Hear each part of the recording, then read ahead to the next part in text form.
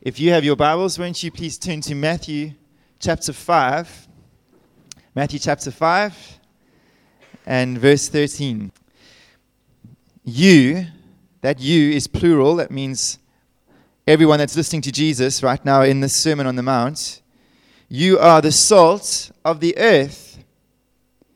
But if salt has lost its taste, how shall its saltiness be restored? It is no longer good for anything except to be thrown out and trampled under people's feet. You, plural, are the light of the world. A city set on a hill cannot be hidden, nor do people light a lamp and put it under a basket, but on a stand, and it gives light to all in the house. In the same way, let your light shine before others, so that they may see your good works and give glory to your Father who is in heaven. I want to unpack verse 13 to you this morning. You are the salt of the earth. And I want to show you how this is the most profound statement, really. The more I think about it, the more I meditate on what Jesus is actually saying here. It is remarkable. But I want to remind you why we're doing the Sermon on the Mount. And don't worry, Joe, it's not an assessment. But remember, God is calling us back to three kinds of love. Now, do you know which dimensions they're in? He's calling us to love. Let's do it together. Calling us to love. Good. And that is to remember that we live, we long for, we love Jesus. He's our first love. Do you want to know why you're here? It's because you are here to know Jesus and to live for Him with every single area of your life. The Christian is somebody who knows why they're here. They're here for Jesus. And the second dimension of love is we're called to love. When you start to love Jesus, the mark of your love for Him is you start to love what He loves. And let me tell you, He loves His people. These people here are your brothers and sisters. Do you realize that? This church is not just here coming so you can hear a good word, and I hope it's a good word for you this morning. That's just a little piece of what you're here with your family that is going to last forever. These brothers and sisters, you're going to worship Jesus one day together. The Ridge will have a special Ridge seat of chairs. When Jesus comes, we'll get together and we'll get to party together as SBC. Wearing red.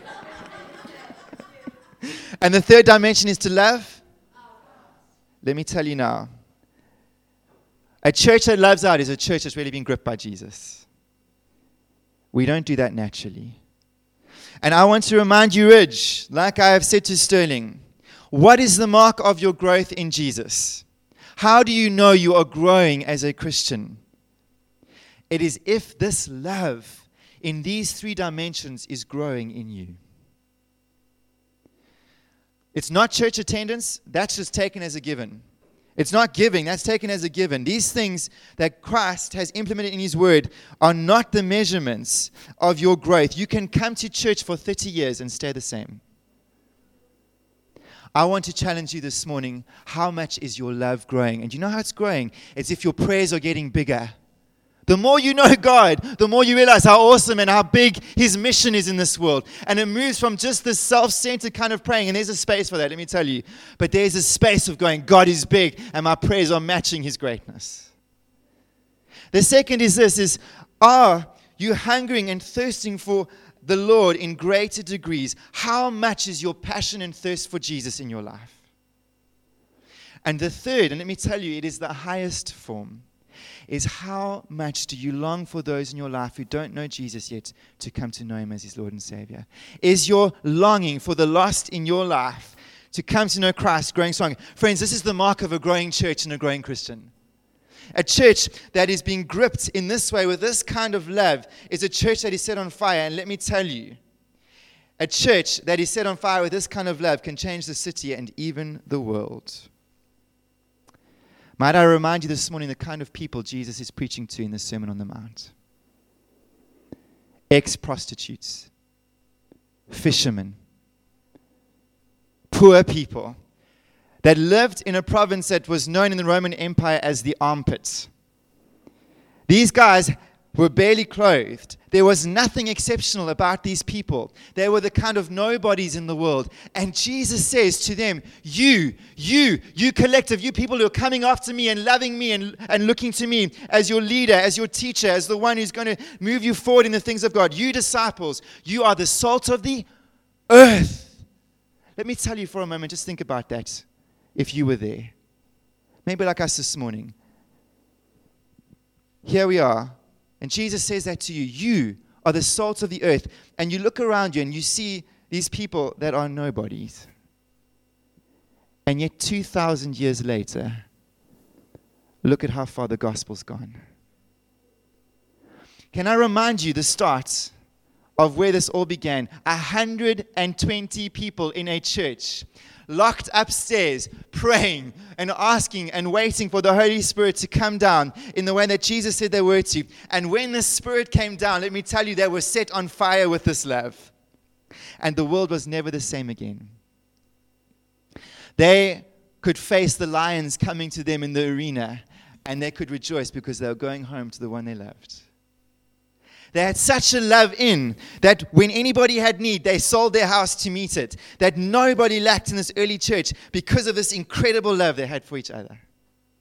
And how about this? They, although were beaten, rejected, though they were despised in the world, though they were outcasts, they prayed for their enemies, they forgave, they loved the ones that persecuted them. They were so determined about the mission that God had given them to love out into this world. My friends, the world was never the same. About 2,000 years later, here we are in the tip of Africa, hearing the gospel. And Jesus' words are true. You, Ridge, you are the salt of the earth. And what's amazing is this natural progression in the Sermon on the Mount, this statement of you are the salt of the earth, it is the natural progression after the Beatitudes. Because I want to remind you, guys, the transforming power of the Spirit in a person who follows Jesus and makes him the Lord and focus of their life, it is radical. You are never the same again. And this saltiness that is Jesus is talking about when he says you are the salt, he's not talking about every Christian by default. He's not talking about a Christian who's come to a place and they've been born again because they've trusted in Jesus. They've looked to him as their Lord and Savior. This is not every single Christian that is salt. It is the Christian who has been transformed in their love for Jesus and has these Beatitudes working in their life. It's those who are poor in spirit, those who've mourned their sin, those who've experienced what it's like to be meek, to have a hunger and thirst for righteousness, to be merciful, to have a pure heart, to be a peacemaker. It is this effect of righteousness working in the Christian that makes him taste different in the world. And today I want to highlight again, guys, we are not here to be nice people as Christians. You know what a nice person is? I struggle with it every day. It's somebody whose sole focus is, does everybody like me? That's not the point. The point of us following Jesus and experiencing this transforming power is to become like him. And let me tell you, you are going to become different to the world around you the more or the deeper you go in your pursuit of him. The difference is this much. Salt, which has a different flavor, right? Anyone put salt on their tongue? Versus a world that is dead, that is got no flavor, it's got no life. You're an entirely different substance as a Christian because of the work of the power of the Spirit in you. You are light versus a dark world. What Jesus is saying is, if you will come after him and follow him with all your life, and seek to please him with all your life, is this transforming power is so radical in you. You become salt and light in the world. And not every Christian has this saltiness, right? Right? Not every Christian has this saltiness about them. And I want to build on that point in just a moment. But this Christian we're talking about, this disciple, is the one who has experienced, which Matthew 13 talks about, or the verse before Matthew 13, who has experienced persecution for righteousness' sake. They've experienced this effect of the world responding to them in a certain way because of what Jesus has done in them. And can I remind you this morning what salt is like? Salt was of extreme value in the ancient world, and I've been on a bit of a salt journey myself. Anyone guess how much I paid for this salt cellar? Anyone want to throw it out there? 35. No. Anyone, another guess? Come on, Mom. You follow me? I love specials. 17 rand. Hey? Not bad price. Do you know that in the ancient world, Roman soldiers got paid in salt? It was of such value. That's where that saying comes from, where it says he's worth his weight in salt, right? In China, there was only one thing more expensive than salt. It was gold. And I want to remind you this morning, what Jesus is saying when he says you are the salt of the earth, he says this saltiness in you, this desire and love that you have for Jesus, and the effect it's having in your life, it is the most precious thing in the world. The thing in your life, it is like gold. If you don't guard it, if you don't keep it, if you don't consider it to be precious, man, you experience tremendous loss. And Jesus implies that this salt, it's going to be rare. I want to remind you of the words of Jesus in Matthew chapter 7, verse 14. It says, "But small is the gate and narrow the road that leads to life, and only a few find it." Jesus could have said, you're like trees or like sand, but he says, no, you're like salt. This godliness, this saltiness that Jesus is talking about, it is so precious. It's priceless. And it's to be guarded with our lives. And I want to remind you about the nature of salt and its various uses this morning. Salt is an amazing thing. And I'm not going to spend a lot of time because many of you have probably heard a sermon on this verse already and the amazing nature of salt. But I want to just remind you of three things this morning. The first is salt makes you thirsty, right? I bought a packet of chips on Friday, salt and vinegar. I didn't tell my wife, but I ate the whole thing. I didn't want to bring it home. So I ate it Friday afternoon before supper. I was so thirsty the rest of the night. I drank water and water and water. And let me tell you, generally speaking, the world is sleepy towards the gospel. They are uninterested. But introduce a salty Christian, this Christian that's exhibiting these beatitudes in their life, I tell you, they change the taste in that person's life of what they're experiencing in this Christian. They start to wake up the world by the sheer godliness and manner of their life. The world starts to take notice that there's something different. And I guarantee you've met Christians like this, right, in your life? There is just this difference of taste about them that when they are with you, you get a sense of, no. I want what they've got. They make you thirsty. And the amazing thing is this. Can I share you? I'm going to let you into a little secret about the inner workings of Matthew Johnson. I am naturally quite a stressed person, highly strung, right?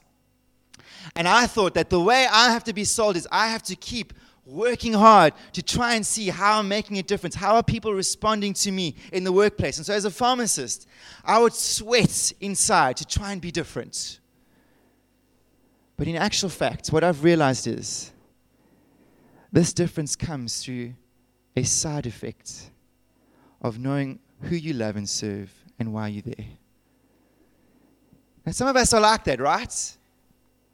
But I want to remind you that Jesus is saying all of it. You are the salt. He's not saying you're trying to be the salt. You are the salt because of your incredible longing and loving for Him in your life. That's what you're guarding. You are coming out as someone different. You're just as a side product, looking different, tasting different, presenting a different form of life to the world around you.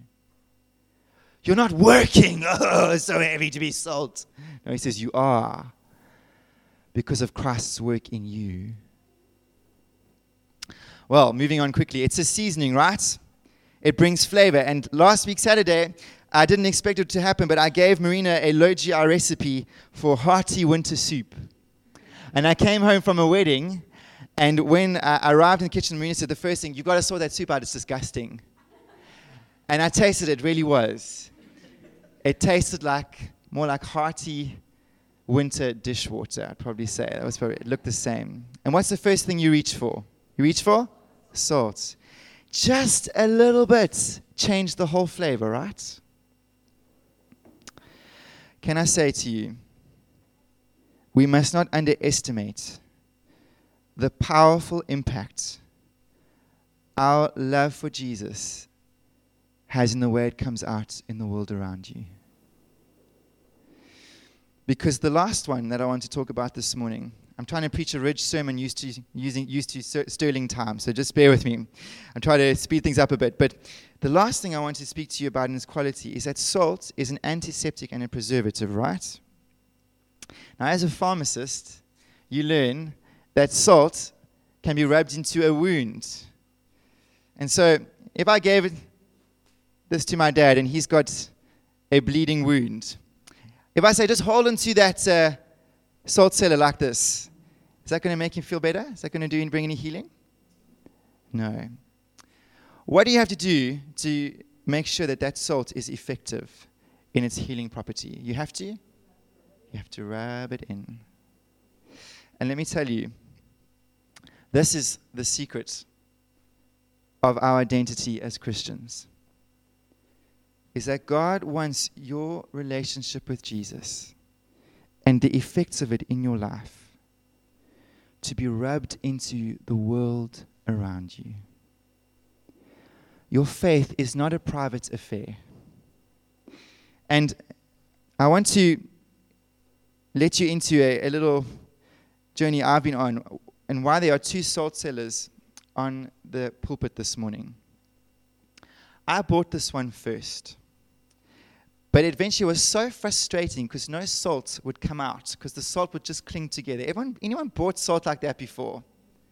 And I sat there, eventually wanting to throw the darn salt against the wall because every time I tried to use it, the salt would stick. And so I bought a new one, which is fantastic. And as I was preparing this sermon, I felt like the Lord said, Matthew, this is what the church can be like. Is we like to stick together, right? We like to keep salt as a private affair. But the salt is useless. It's useless if it stays in here. It has to come out and be rubbed into the world around us, right? Do you know that Jesus wants to rub you into every relationship and context in your life? And I want to ask you this morning, how interested are you in terms of the people in your life and those around you? Are you concerned about where they're at? Do you see your life as something God wants to rub into? It has to come into contact with the world around it in order for it to be effective. And the danger is, Rich, I want to just caution us this morning, is a love for Jesus always has a public side. And we can feel the love of God and enjoy His presence, which we must do. But we have to remember the purpose of it is so that the world can taste it too. And I feel for us, we can forget the reason why salt exists is it brings healing, but it's also an antiseptic. It brings decay. And it's because of the nature of the way it works. And I want to remind you this morning of the reason why Jesus wants to work powerfully in your life and transform you as these Beatitudes have been speaking about. It's because God understands what the real problem of the world is. Can I remind you this morning? The real problem of the world is not how big a person's house is or the lack thereof. The real problem of the world is not how much money you have in the bank account or how little you have. The real problem of the world is not how educated you are or how many degrees you have. That's not the real problem of the world. The real problem that the world has is what the Christian understands, is that the world is born cut off from God. Ridge, the people around you have eternal destinies. There is such a thing as heaven and hell. And this understanding of our saltiness is so priceless to the Lord, because He's saying, Christians, you understand what's at stake in the world around you. The reason why you are so concerned about being rubbed into the world around you, it's not so that you can have a nice, comfortable life. Let me tell you, God promises to provide everything you need. It's not that you can be there so that everybody likes you and you're so nice that everybody applauds you. No, you're set free from that because you understand why you're there. You are there because you understand that in your life, you have what the world really needs. And it is the understanding that Jesus is the way, the truth, and the life. And a person's response to Him determines their eternal destiny. We can feed the world. We can clothe the world. We can build houses for the world. But what Jesus said is, what shall it profit a man if he gains the whole world, yet loses his soul? And I ask you this morning, where do you stand with the Lord? Because one day, we're going to stand before Him. And the Christian understands that their purpose in life is to be the salt, and the real effect of the saltiness in their life is for the gospel. The good news. And I remind you, the reason why the gospel has spread like it has is because it's been entrusted into the hands of Christians who know why they're here. I want to tell you a quick story before I finish on my final point.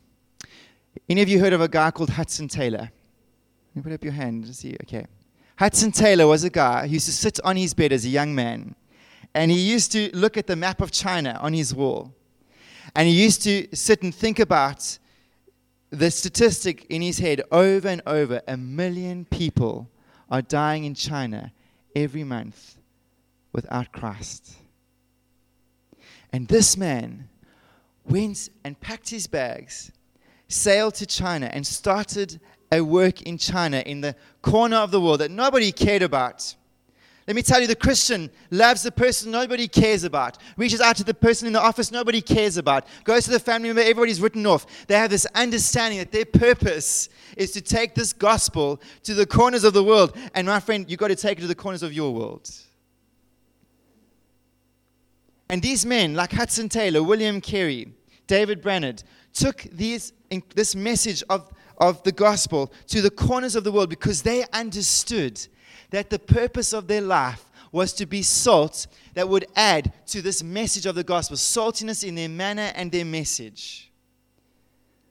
I want to nudge you a bit this morning. Is that the way you see your life? To pray for, to serve, to love in such a way that your priority is that people around you would come to know Jesus Christ.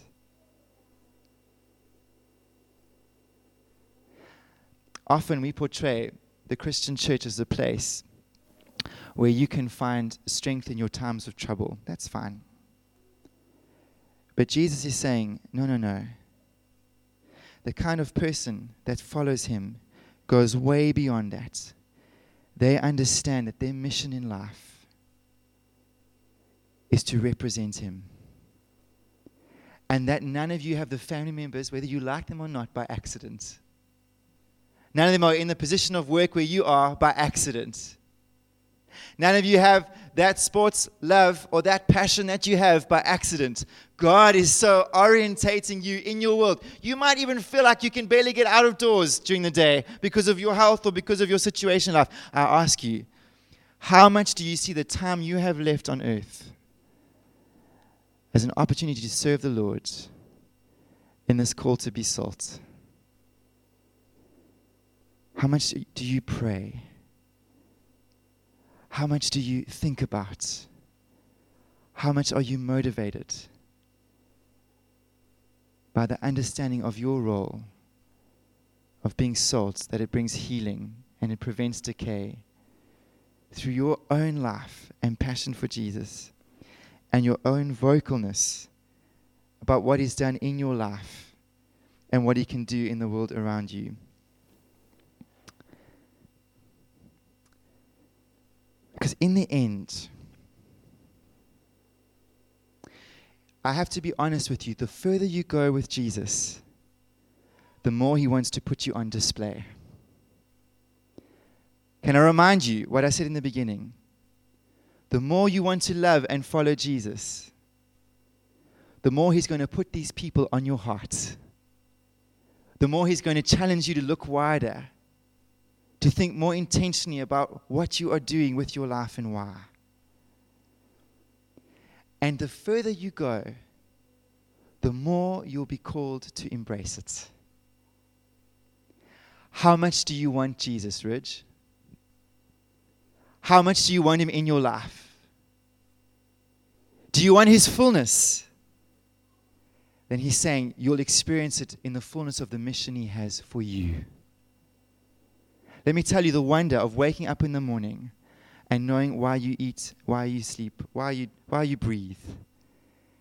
It's this adventure of knowing God is wanting to use you in the world around you. How much do you pray for the city, for the government, for your colleagues, for your friends?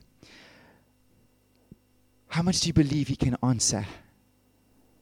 Create God conversations, opportunities that you never thought would be possible. I end with this. Jesus said, "You are the salt of the earth, but if salt has lost its taste, how shall its saltiness be restored? It is no longer good for anything except to be thrown out and trampled under people's feet." I want to just make a passing comment. The most important thing in your life, the thing that keeps you salty, is your love for Jesus. Don't complicate it. How much do you love Jesus? How much do you want Him in your life? How much do you want to live for Him? I want to advise you, don't let that desire, that longing for Him grow cold. It happens, right? And when that happens, we lose our saltiness. But I want to argue just on the other side. Jesus says you is plural in this. You are the salt of the earth. Ridge, you as a community of disciples of Christ. Your saltiness matters because your level of saltiness determines whether the ridge is going to stand in the future. What did I do with this salt cellar that I couldn't get any salt out of?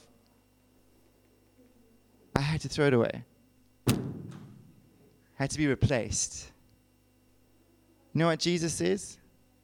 He said to the church of Ephesus in Revelations 2, He said, "You're so busy, you're doing all this stuff, but yet I have this against you. You have abandoned the love you had at first." He said, "If you don't repent, I'm going to remove your lampstand." Talking about the church. And I want to just leave you with this thought this morning of how much do you pray for and encourage each other's saltiness around you? You know, Jesus wants us to be an encouragement and to be the kind of church that when Joe maybe, let me turn around, Joe maybe sees me lagging a bit in my passion and thirst for the Lord. You know, on a Sunday, when your life, you just, oh, life's so bad. It's just terrible. I've got no money. I've got no purpose. Life just sucks. Come say, "No, buddy. Come on. Come on, man. Come on, brother. Get up. Come on. That's it. You have an eternal destiny. You have a purpose. God has a plan. He loves this church. He loves this city. He loves this suburb. He loves your colleagues. He loves your family. He sent his son to die for them. Don't you think that he wants you to be on an adventure? He's not saying go out on my behalf. He's saying I'm with you. I'm with you. Don't you think that if I say you're salt, it's going to be exciting? It's going to be something that will be so life-giving? I'm telling you, our problem is we are so focused on ourselves. That's why we're so depressed. When you start to see the world around you, that you serve a God that promises to supply your needs, you start to see a world around you that there is an exciting opportunity to see God moving. My friends, that's the kind of person who's motivated. I ask, why are you here this morning? You're here for Him. And He promises to be faithful to you in everything you need.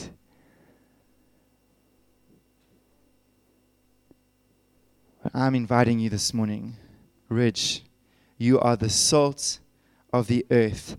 We have to guard the saltiness. We have to stir it up in one another. We have to look to Jesus. My dad was reading that verse this morning. It has meant so much to me this week. We have to look to Jesus, the author and perfecter of our faith. We stir one another up because, at the end of the day, this is not home. This is not home. We're going home. How we live in this life matters then. And we want to take as many people with us. We're going home. Whether we lose our life, who cares? Whether we suffer a little bit in the rejection, my biggest thing is it's yours too. It's our reputation. We don't want to share the gospel because what will people think of us? Let me tell you, we have to think about what Christ thinks of us because that's all that's going to matter on that day. We live with freedom. Live with purpose. Let's pray. Lord, we thank you for the blessing of being on mission with you. We thank you, Lord, that we have a God that loves the world, that He would even use weak things like us to say, hey, I'm alive.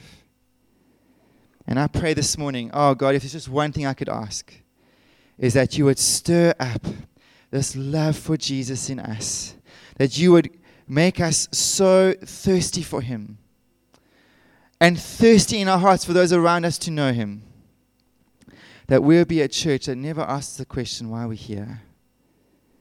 But we know we're here to present the world with the one we love, the hope of eternal life, the one that gives forgiveness of sin, the one that gets to bring us into eternity in the security of a love of a Father. Lord, we pray for this to burn in our hearts. Let it grow from strength to strength. Let us be a church that encourages each other in this, focuses on it, doesn't let it grow cold in us. We ask, how are you doing in the Lord? Ask, where's your faith? What can we pray for? What can we stir up in you for Christ? We pray for this in your precious name. Amen.